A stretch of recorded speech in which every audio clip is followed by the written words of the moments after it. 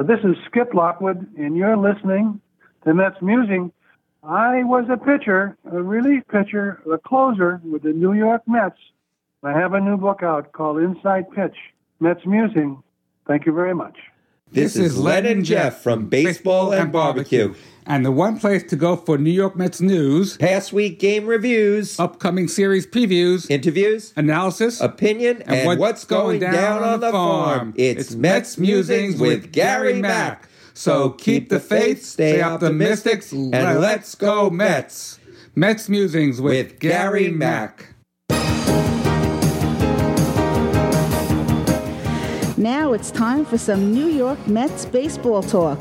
Here's Gary Mack bringing you the latest news and analysis from Mets Nation and the world of baseball on another edition of Mets Musings. And hello and welcome to another edition of Mets Musings, episode number 327. Hope everybody had a great week out there. Better week than the Metsies, but I seem to say that every week lately. But went on the road, 8 games. They lost 3 out of 4 to the Brewers. Should have won 3 of those games, at least. Went to Atlanta, split the 4 there, but should have swept Atlanta. They could have went 7-1 on this trip. The bullpen was disastrous, to say the least. The bullpen was just awful. Blew leads and didn't blow close leads. 6-2. Forget 4-2. Couple of run leads, and the bullpen is not doing well right now. And you wish that the starters could go longer because, boy, it's nerve-wracking trying to get those guys in there. The bullpen help. So this is where we're at, though, with this team right now. Bullpen is very weak. They keep bringing guys up. We'll get into that a little bit more. Some of the guys that came up and are now with the Metsies, but I don't know, folks. It's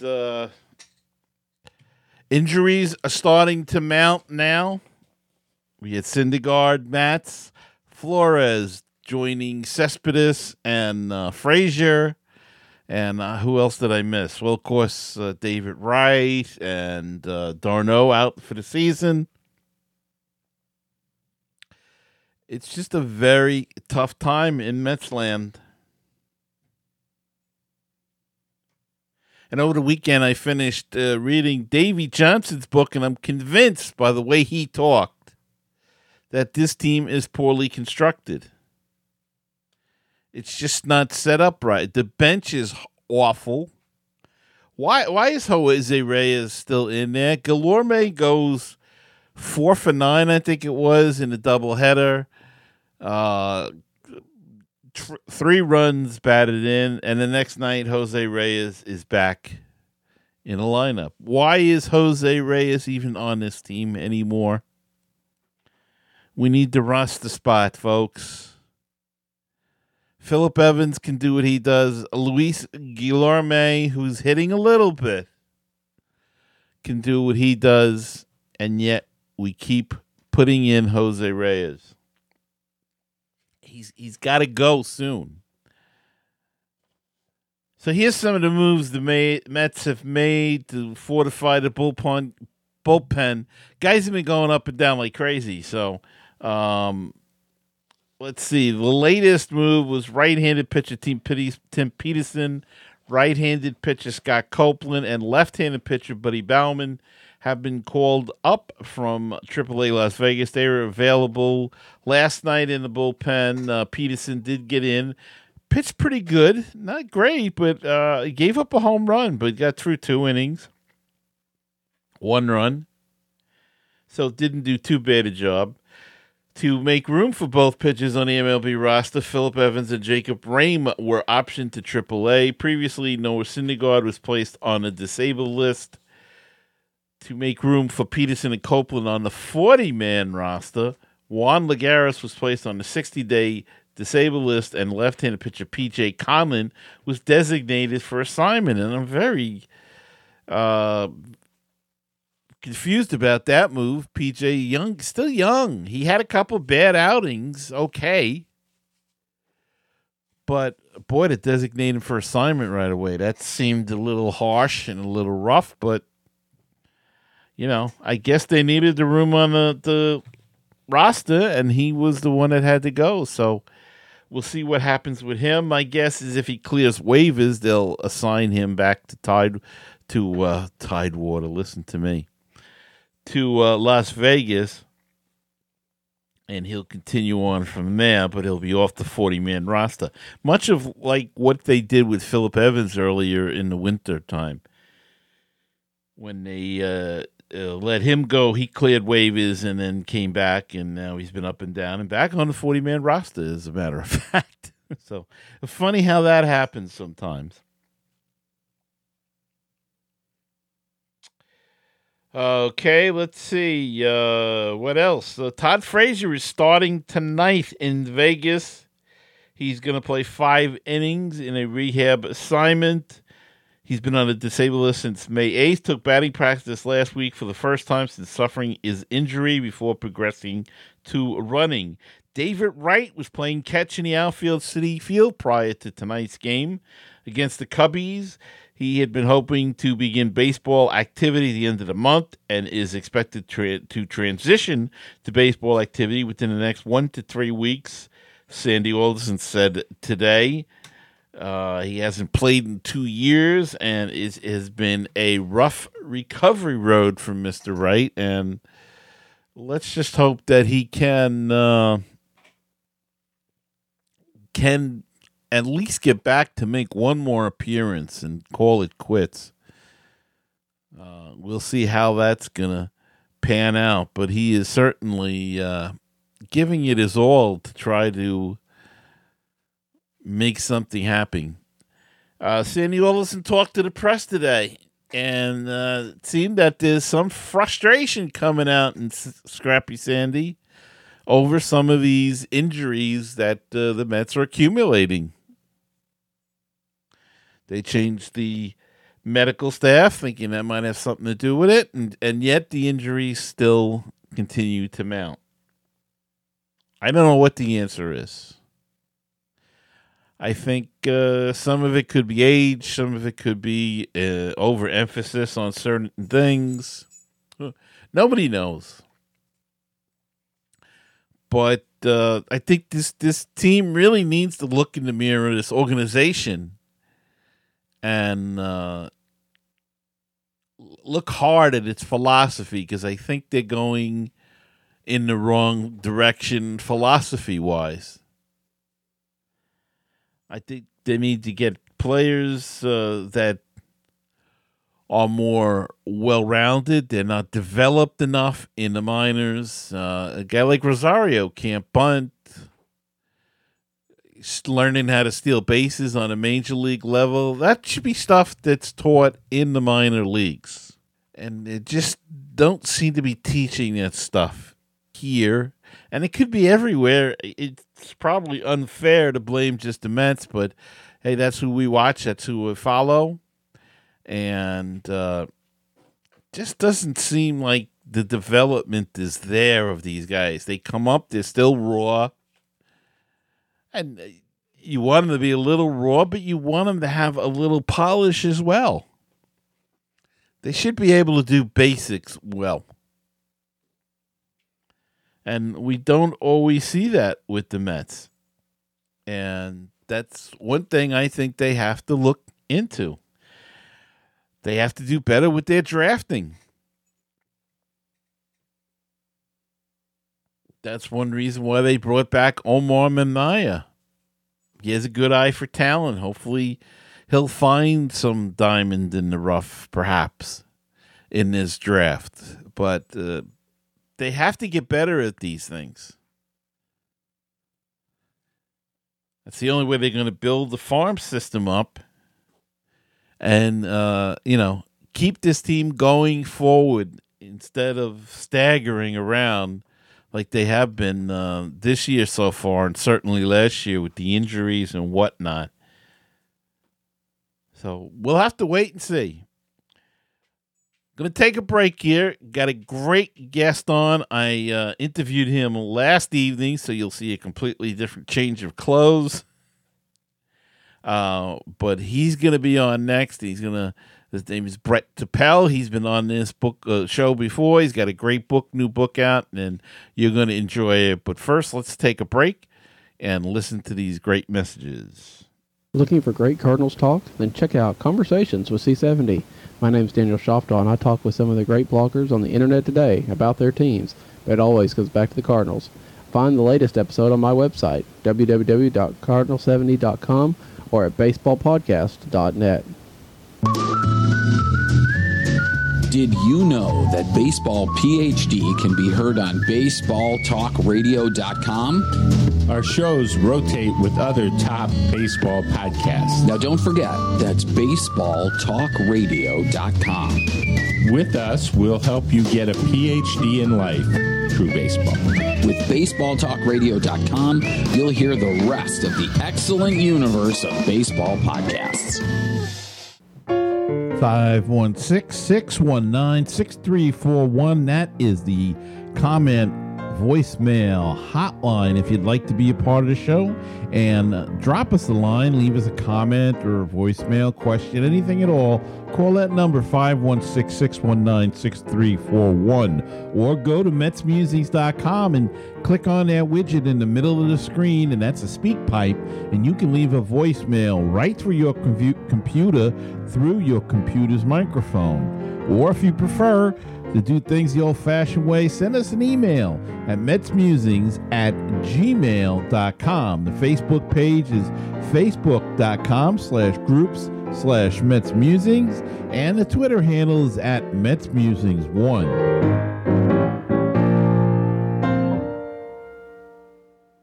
With all the Mets news, it is the news from around the world and around the corner.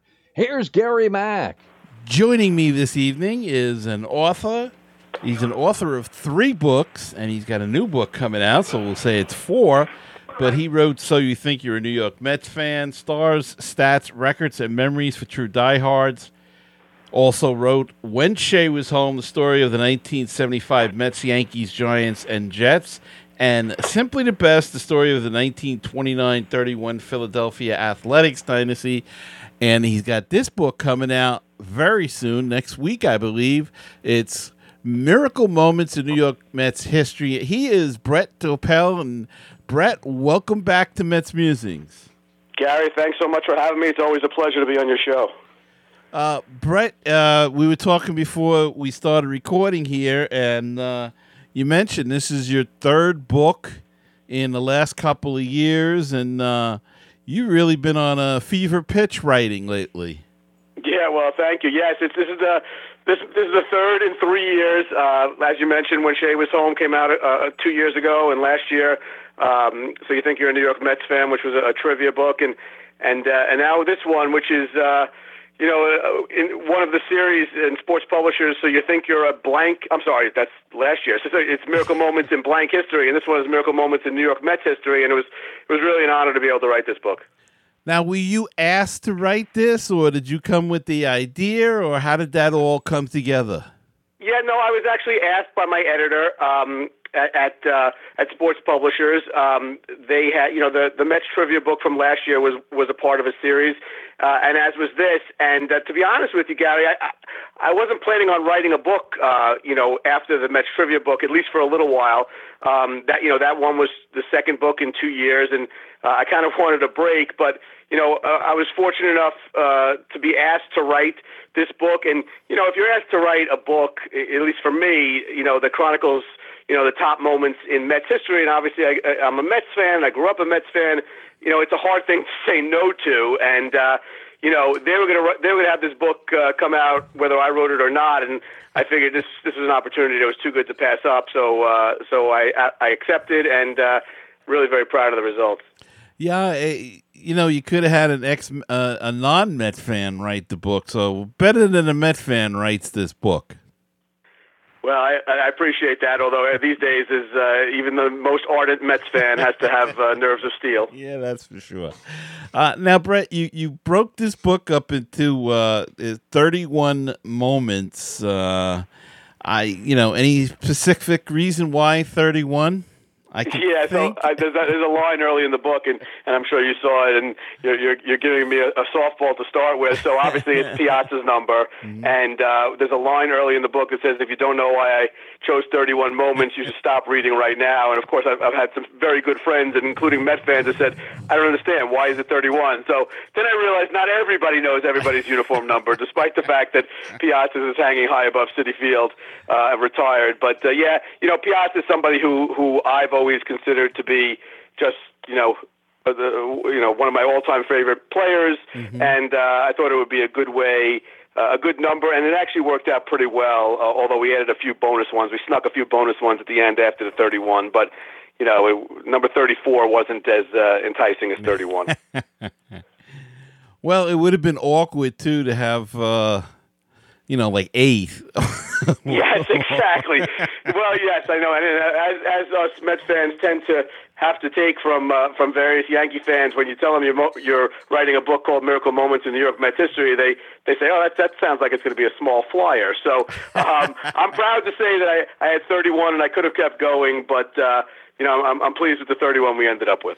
Yeah, and it's very interesting. You've laid it out in chronological order and broke it up into a regular season and some postseason moments. And I don't want to give everything away about the book, but it's really I urge people to get it because it is a great book. And there's a bunch of books that are coming out now. I'm sure you know that, a lot of competition. The Keith Hernandez book is out, the Davey Johnson book. But this is a book that you can pick up and read and put down and switch around in chapters, and you don't have to. It's a nice, relaxing read. Well, I appreciate that. Yeah, I really I set out to write a book that I would want to read as a Met fan, and that's kind of always what is my philosophy. I like the idea, and in many ways, the trivia book was like this last year as well. But I was able to tell 31 short stories in this book, obviously being all tied together with the fact that it's the Mets and it's Mets history, and there's certain chapters are intertwined, certainly, whether it's, the 86 playoffs into the 86 World Series, and so on and so forth. But as you said, if you just want to sit down by the pool or by the beach or wherever you are, and you can kind of pick and choose your chapters depending on the moments that you wanted to read about, it's not the kind of book that you necessarily have to sit down and read from A to Z. Yeah, and that's what's so great about it, though, because it is that, and you can just look and see, oh, yeah, let me read that and get a different, viewpoint on it. And I also like the fact that you included some of the radio and television calls in that. Talk a little bit about that.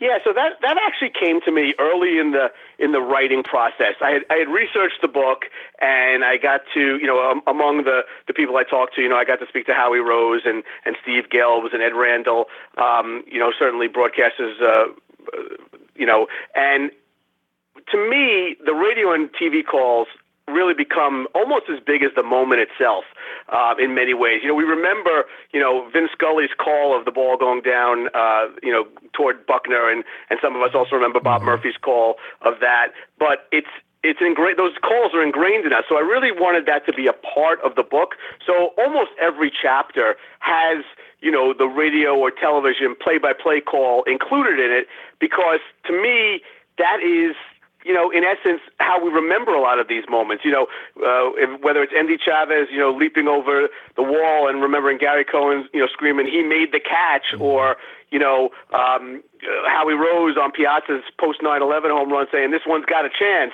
We tend to remember the calls, and the Mets announcers, and I'm sure maybe Yankee fans and other sports fans feel this way as well, but because the same three gentlemen called Mets games for so many years: Ralph Kiner, Bob Murphy, and Lindsey Nelson. And you heard those people's voices, as much as you've heard anybody's voices. And then more recently on the radio with obviously Howie and Josh, and on TV with Gary, Keith, and Ron. And I think that becomes, part of the soundtrack of baseball. And I wanted to kind of pay homage to that. It's so true, I can remember when I was younger, you're walking down the beach and you're just going from transistor radio to transistor radio, hearing Bob Murphy call the game or Lindsey Nelson, because in those days, if you remember in the early days, they used to do both. They would switch TV and radio, and so you'd get both, all three of those guys on, and just an amazing thing. And I think it's a nice touch for the book, because that's, as you say, that's sometimes you remember that. I mean, one of my favorite moments is Bob Murphy in that game against, I'm not as good as dates and all of that, against Philadelphia, where they had like a 10-0 lead. And Philadelphia came back, and the game ended on a line drive. And Murphy said at the end, they win the damn thing. Because he was so frustrated by the whole, I guess, because the game went, had this big lead, took everybody out, and then the Phillies started coming back. And that's one of my favorite calls of all time. Yeah, no, absolutely. And Murph never lived that one down, because he was not a man who would say "damn" very much on a broadcast. Nobody would, and especially not Murph. And but it's certainly an endearing moment. And I think the thing about the Mets, whether it's TV and Gary Cohen doing play-by-play or radio with Howie Rose doing play-by-play, you have two men who grew up as Mets fans, possibly as big a Mets fans as anybody who's watching. So you kind of feel that they get it, and they live and die by the same wins and losses that the rest of the fans do. So I think the Mets are extremely lucky to have two very knowledgeable and really people who respect the team and its team's history. Yeah, and they're easy to listen to too, and they have a good time, even though it's very difficult at this particular time. But you can tell they love what they do, and they're having a great time doing it. Absolutely. Now, the stories. How did you decide on what you put in? How did that all come about? The choosing of the moments, and obviously the order was chronological, so we don't have to get into that. But how did you decide what to pick? Because there's a couple in there that are a little different, if you would. And I was just interested to know, how did you come about and pick out these particular 31 moments? Sure, it's a great question, and I think when I first agreed to do the book, they asked me to submit a list of moments that I thought, and we hadn't really settled on 31 at that point, so we were just kind of going back and forth. And I've worked with a couple of really good editors at Sports Publishing, Julie Gans, who was my editor on this book and on the Shea book, and another gentleman, Ken Samuelson, who helped me, who edited my Mets trivia book. So the three of us kind of went back and forth, and they had made some suggestions that I hadn't thought of, and like you said, there's a few that are off the beaten path that you might say, all right, well, this is not really a miraculous moment, but is a moment. One of them that actually I did not think of. In my initial list, but they did, and I was actually really happy with the chapter, was Willie Mays returning and hitting a home run in his first game against the San Francisco Giants, of all teams. Right. So, that's not a moment I don't think the Mets fans consider a miraculous moment in team history, but it certainly was a memorable moment, and, unfortunately, I wasn't able to interview Willie Mays about that moment, but I was able to talk to John Matlack and get a feeling of his feelings as a young pitcher, what it was like to have one of the greatest players to ever live come to the Mets and homer in his first game back. So yeah, there was a lot of back and forth, but there was no arguing. I think we were all pretty happy with the moments we ended up with. Yeah, they're all very interesting, and I mean, there's some of the obvious ones that they're fans. Don't worry about that. The Johan Santana no-hitter, the winning, in '86, and all of that kind of stuff. But I like a lot of people don't remember Willie Mays coming back, and that was one thing I remember, and it was interesting to see another viewpoint on it. And you've got DeGrom making the All-Star team and the inning that he had in the All-Star game that year, and lots of other fine moments like that. So it's really, did you have to do a lot of research for the book and go back? And you said you did interview some former players and whatnot. Take us through the process a little bit. Sure. Well, to me, a lot of these moments have been spoken about many times. So for what I try to do, whenever I tried to do this with the trivia book as well, but it's especially this book, I tried to give it a fresh spin, and by doing, the only way to do that is to really speak to, people who either played in the game or reported the game or announced the game, and of course you don't, of all 31 chapters, I wasn't able to do that, but I was able to speak to former players from each, important time, in other words. So I was able to speak to Jay Hook, who won the first ever Met. I was able to speak to John Matlack and Jerry Koosman and Howard Johnson and guys who lived through the moments and were really able to give me, firsthand accounts, and maybe also able to tell some new stories, even though the moment might be 30 or 40 years old. But Jerry Koosman gave me some great stuff about the moment, the last play of the Mets winning the World Series in 1969. Some stories I had never heard before. As he was waiting for the ball to nestle out into the glove for the final out. So, what I try to do is get as much, new material as I can, combine that with research of old newspaper clippings that maybe haven't been seen in many, many years. The good news about writing books today is that, you have an online archive, which goes back, to any day you need. You could basically get a copy of whatever newspaper you need. So, but a lot of those, papers haven't been seen since the 60s or 70s or 80s. And, we're talking 30, 40, 50 years. And I think any fresh or, first-hand accounts really bring the book to life. And that's what I really tried to accomplish. Well, going in line with that, speaking to Jay Hook, you mentioned it that one of his 13 grandchildren is living in New York now as a Met fan, and said that well, I'll let you say it. What she said to her grandfather. Yeah, I think she was basically saying how cool it was that he. It was really at the end of a very, very good conversation I had with Jay. He's just such a gentleman, and told a couple of stories that did not have anything to do with the first win. And in fact, in the acknowledgments, I have a whole little section about some interaction he had with famed sports writer Robert Lipsyte and Casey Stengel, and so I tell some more Jay Hook stories towards the end of the book. But he was basically saying that one of his grandchildren, said, how cool it was that she was living in New York and she's a Mets fan, and that to know that he won the first ever game for the team, and that it really, gave it start. It was the legacy. So, from the very beginning, the very first win, that still felt very strongly in his family. And, not a lot of Met fans today, certainly young Met fans, would not only not know the name Jay Hook, they wouldn't know if Jay Hook was sitting next to them at Citi Field. But I think that's why these kind of books are good, because, in the same book you have Jay Hook talking about the first win he's ever for the Mets, and you have Bartolo Colon hitting a home run in San Diego. So, it fills the gamut of all different kind of moments, and Jay was just one of many special people I got to talk to. And it gives a history of the team that, as you say, a lot of the young fans don't know about, and yet it's not a long drawn out history book on the Mets. It's concise, it's well done, easy to read, and gives you a lot of things. And Jay Hook, I can remember him like it was yesterday, but.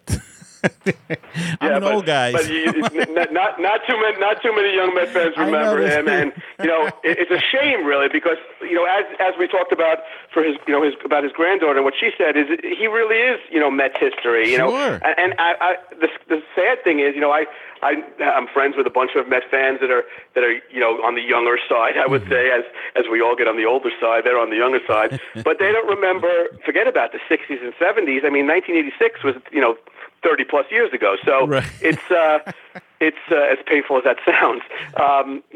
It's generational, and to me, if you root for the blue and orange, it's important to know what came before. What came before Cespedes and all these players that we have today. And whether you talk about Hojo and Keith and Gary and the 86 guys or the 69 team. I mean, the Mets. It's basically been, 69, 73, 86, 2000, 06 a little bit almost, and then 15. Right. But there's been so many moments in between that didn't end up in World Series berths, and I think those moments are important as well. It is. It's important to any team, I think, and you can't lose that. And, of course, when the Mets moved to Citi Field, there was that big criticism that they weren't really embracing the history, and I think they're trying to do a little bit better with that, but I still think they have a long way to go. Yeah, I think, the problem is that history happens over time, right? So I think the 2015 season went a long way in making Citi Field like the Mets' true stadium, and I think that people sort of identify that now. The first several years Citi Field was open, I personally had a really hard time. And by the way, let me preface that by saying I wanted a new stadium more than anybody wanted a new stadium, and I wanted to get rid of Shea Stadium. And of course, as soon as Shea Stadium got knocked down, you start missing Shea Stadium. Right. But listen, you only have to be at a game at Citi Field for about 5 minutes, and remember that there was nothing but hot dogs and peanuts at Shea Stadium and some nice Mama Corona's sandwiches in the back behind home plate. But if you were in the mezzanine or upper deck, there was nothing at Shea Stadium. So there's no comparison of the stadiums, obviously. But from a historical point of view, you have to make history in that stadium, and I think 2015 went a short way in doing that, and of course Santana pitched a no-hitter there. But most of the moments that are in this book either happened at Shea Stadium or happened when the Mets, were playing their home games at Shea Stadium because most of their history was obviously at Shea Stadium. Right. But I think that'll happen. I think Citi Field. It's our home. It's going to be our home forever now at this point until the next stadium is built in however many years. And I don't have as much problem going to the games now as I did when Citi Field first opened. I think they went a long way in improving the stadium, and I certainly think the Mets fans call it home. I agree. I think the addition of the Hall of Fame and the banners around and stuff really went a long way to make it feel more homey there than it did in the beginning. But there's a lot of nostalgia for Shea Stadium as well. Yeah, there's no question about that. But I mean, and I think I'm very happy actually. And you and I might have spoken about this in the past, but I'm happy that Shea Stadium has nostalgia now, because I think the last few years of Shea Stadium there was nothing but people wanting to get out of there as quick as possible. And of course, as Citi Field started to kind of grow out in left center field, everybody started getting excited that finally Shea Stadium would be gone. And then, like I said, Shea Stadium gets knocked down, and at least for me, you have this feeling in the pit of your stomach, like, oh my God, I lost a piece of my childhood. Yeah. Because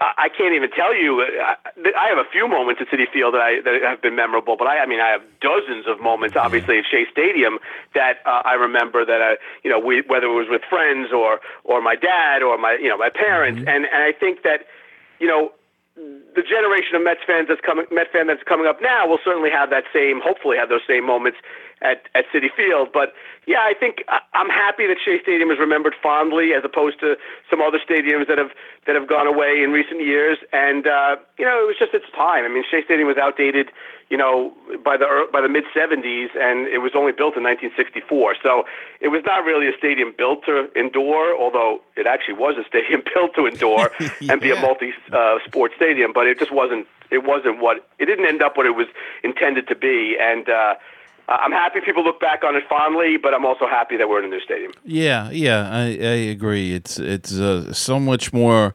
nicer to be there. It's a lovely atmosphere. But as you say, it was our childhood being at Shea Stadium, and it does feel like some of that's missing. Now, of all these moments that you wrote about, which is one of your favorites? It's a great question. It's a good question, a hard question. One of the moments I got to write about is one of my all-time favorite moments ever in Shea Stadium, and that happened to be Todd Pratt's home run against Matt Manti to win the series against Arizona. Because that was personally, and I wasn't at Game 6 in '86, and I wasn't at a lot of other big games at Shea Stadium. But to me, that was the loudest I had ever heard Shea Stadium, and I think the reason it was so loud, or that I remembered it being so loud, is remember when Steve Finley jumped for the ball, no one knew if he caught it or not for a split second, and so the stadium went silent and then erupted. And to me, that's always been one of my favorite Met moments. I have a picture in my office of Todd Pratt, rounding the bases, pumping his fist. I have my ticket stub in that picture frame with the photo. So that's certainly a moment that I remember fondly. So I enjoyed writing about that. And then one of the moments that I really, really enjoyed writing about was the '86 Game 6, and not because, now it's probably, without a doubt, the most talked about Mets moment, the Mookie Wilson's ground ball going through Bill Buckner, and how could you possibly put a fresh slant on that? But, Howard Johnson was on deck at that moment, and he had a better view than anybody in the world. There was only 55,000 people there, but if you speak to 90,000, they were there for that Game 6. But Howard Johnson was on deck. There's nobody who had a better view of the ball rolling down the line than Howard Johnson. And being able to speak to Hojo about that, and then actually being able to ask him, it's a question I always wanted to ask him, and I quite frankly, I wasn't sure if he was going to want to give me an answer, was that if, a lot of people say that Mookie would have beaten Buckner to the bag anyway, but if Mookie was safe at first, Ray Knight wouldn't have been able to score. He would have had to stop at third. So it would have been first and third, and Hojo would have been up. And I asked him, have you ever let yourself go to a place where you could visualize that at bat? And I kind of expected him to say, once we won, that was. But he gave me a very different answer, and I know you read the book, so you know it. But he basically said, I faced Mike Torres many times. I'm sorry, Bob Stanley many times. And I visualized that at bat, and I knew what I was going to do. I knew what pitches I was going to get from him, and gave me just a real, fun, interesting answer to a question that I wasn't sure what kind of an answer I was going to get. So that chapter got very long, very fast. One of the things I take a great amount of pride in this book is that, as you mentioned, and I appreciate it, these chapters are short, manageable, easy to read, easy to digest chapters. That one got long fast because Hojo just gave me such great stuff. And then, contrary to that, I got to speak to Ed Randall, who was covering the game for Major League Baseball. At that very moment, while Howard Johnson had the best seat in the house, Ed Randall was down in the Jets locker room watching on a 3-inch color TV because that's where reporters were at that moment. So he obviously had the worst seat in the house. So being able to kind of transpose those two, or I guess compare those two opinions and interviews really made that for a fun chapter. And what moment was the most difficult to write? Difficult in that it was hard to dredge up, or just as far as the actual mechanics of it? Yeah, just a combination of both. Well, I think that the answer to that is to write about the 2015 playoff run, because I think there's a couple of moments in Mets history and that I chronicle in this book that Met fans don't really know how to consume in a positive way, right? We have Endy Chavez's catch, which is a great moment, but obviously that game didn't end well. We have, Robin Ventura's grand slam single, but obviously the next game things didn't work out well, thanks to, Kenny Rogers' bases loaded walk at the end. But I think the one that I had the hardest time trying to wrap my head around was the 2015 run, because Daniel Murphy was such a big part of that run. And obviously the Mets don't make it to the World Series in 2015 if it's not for Daniel Murphy. That's not even debatable. If Daniel Murphy's not on the Mets in 2015, they don't go to the World Series.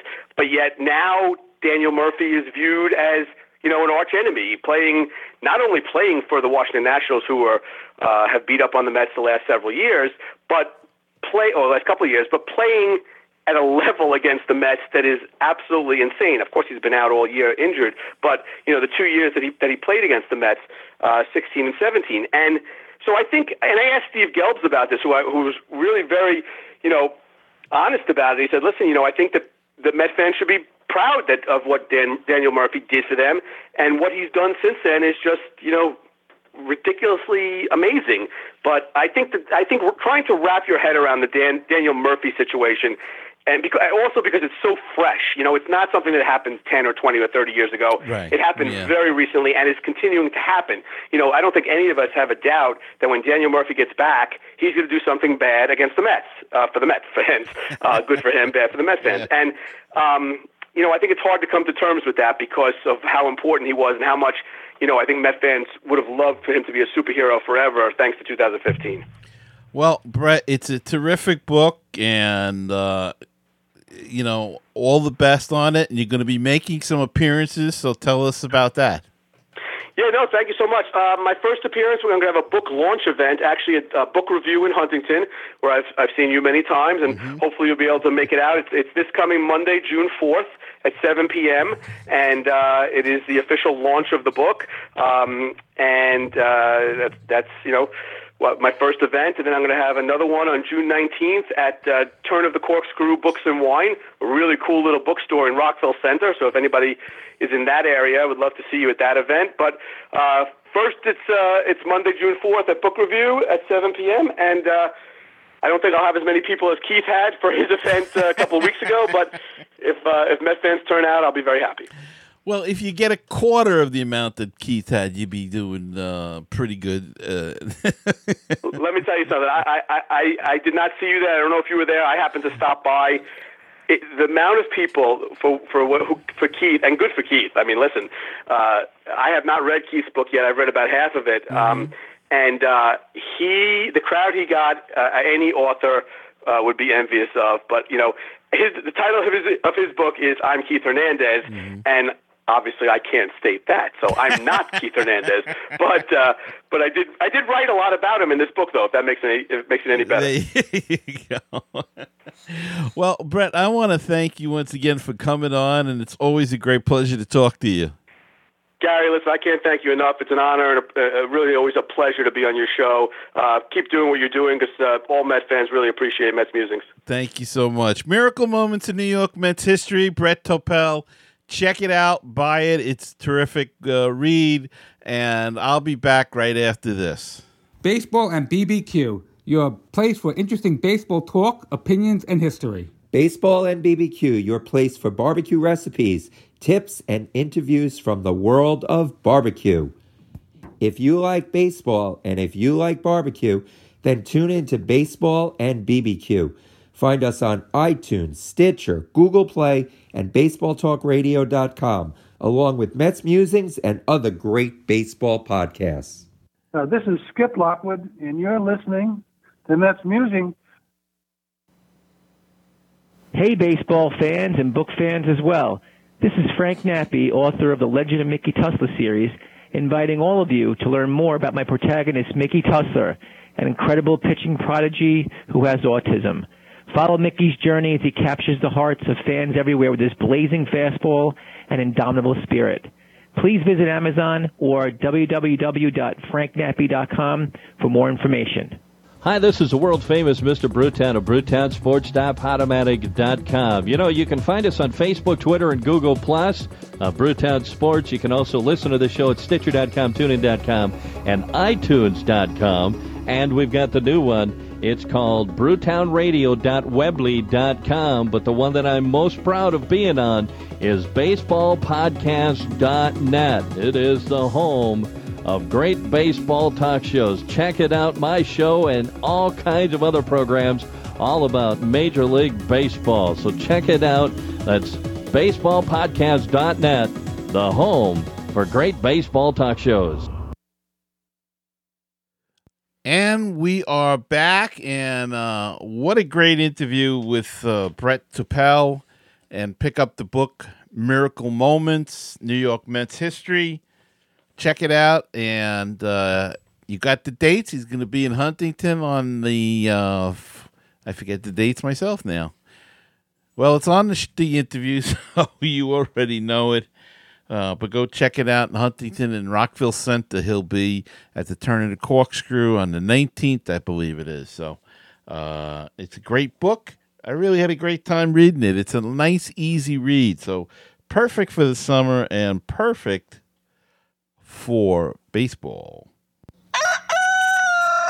Time to go down on the farm. 51s lost last night, 8-5 to the Reno Aces. The 51s had a lot of chances, but blew most of them, going just 4 for 21 with runners in scoring position. Down 5-1 in the sixth, they manufactured a few runs on an RBI ground out from Jose Lobaton and Patrick Biondi, as well as a sac fly from Matt Dendecker, and an RBI single by Zach Bornstein, but it wasn't enough. Aaron Laffey did not fare well in his second start with the 51s. His control was fine, and he was around the strike zone, but he got hit hard and didn't overpower anyone, collecting only 2 strikeouts. So Reno defeats the 51s 8-5. Binghamton beat the Erie Seawolves 7-3 in 11 innings. Levi Michael, Peter Alonso, and Kevin Taylor all drove in runs in Binghamton's big 5-run 11th inning to send the Rumble Ponies to a 7-3 victory over the Erie Seawolves on Wednesday night at UPMC Park. Thrust into duty on short notice, Mickey Janis tossed 7 strong innings, while 3 Pony relievers combined for 4 innings of near spotless relief to seal Binghamton's 6th win in 7 tries. Jupiter beat St. Lucie 7-1. St. Lucie pitchers struggled all night, starting with the 24-year-old Gary Cornish. In his 5th start of the year for St. Lucie, Cornish was hit around for 4 earned runs in his first 2 innings of work. Relievers didn't fare much better. They got knocked around, and the offense was very quiet. The lone run of the night for St. Lucie came in the 8th inning as a result of a throwing error by Jupiter, with Andre Jimenez on second and Desmond Lindsay on first. Luis Carpio grounded into a force out at second base. Andres Jimenez advanced to third and then scored on the throw. And Columbia beat Charleston 2-1. Columbia starting pitcher Tony DeBrell had a solid outing, allowing only 1 earned run over 6 1/3 innings. DeBrell was now allowed 2 earned runs or fewer in 5 of his last 6 starts, dropping his ERA to 3.88 for the year. Columbia offense struggled to find consistency throughout the night. Usual contributors Blake Tiberi and Jeremy Vasquez continued to lead the Fireflies offense.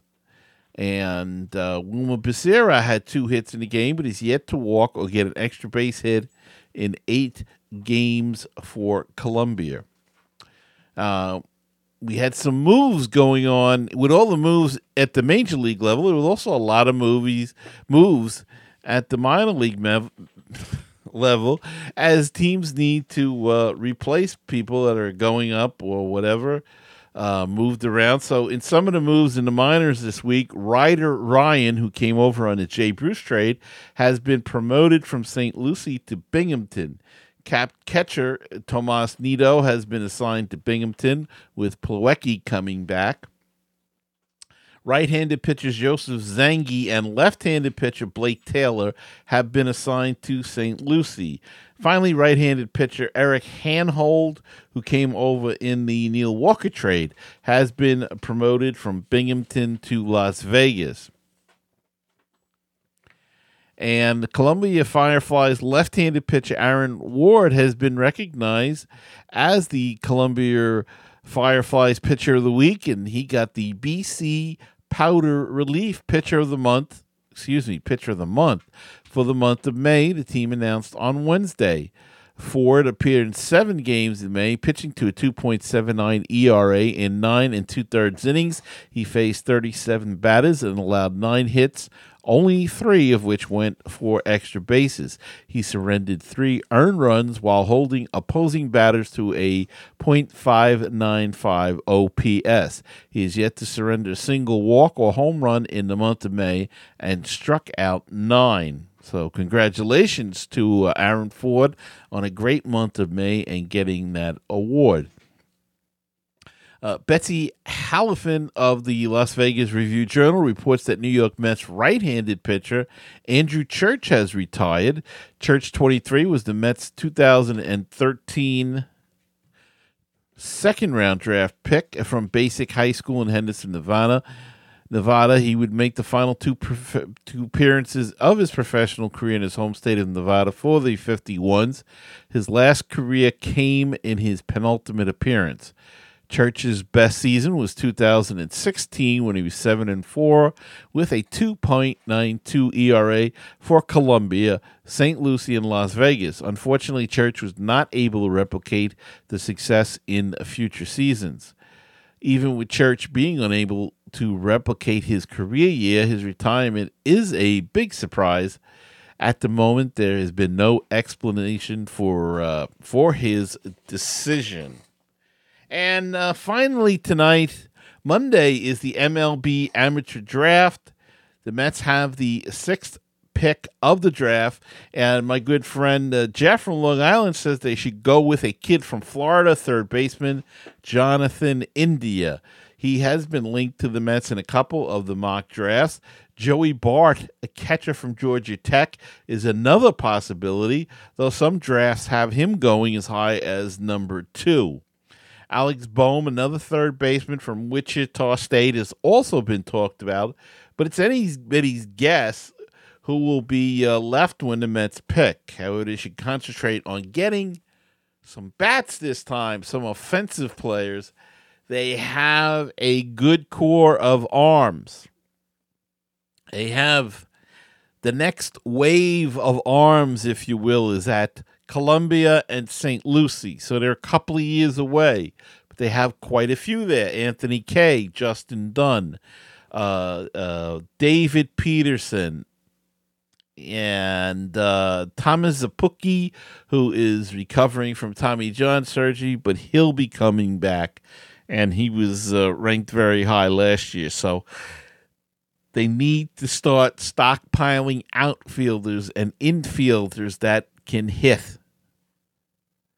That's what this organization needs, and it seems to be a weakness of theirs that they never seem to be able to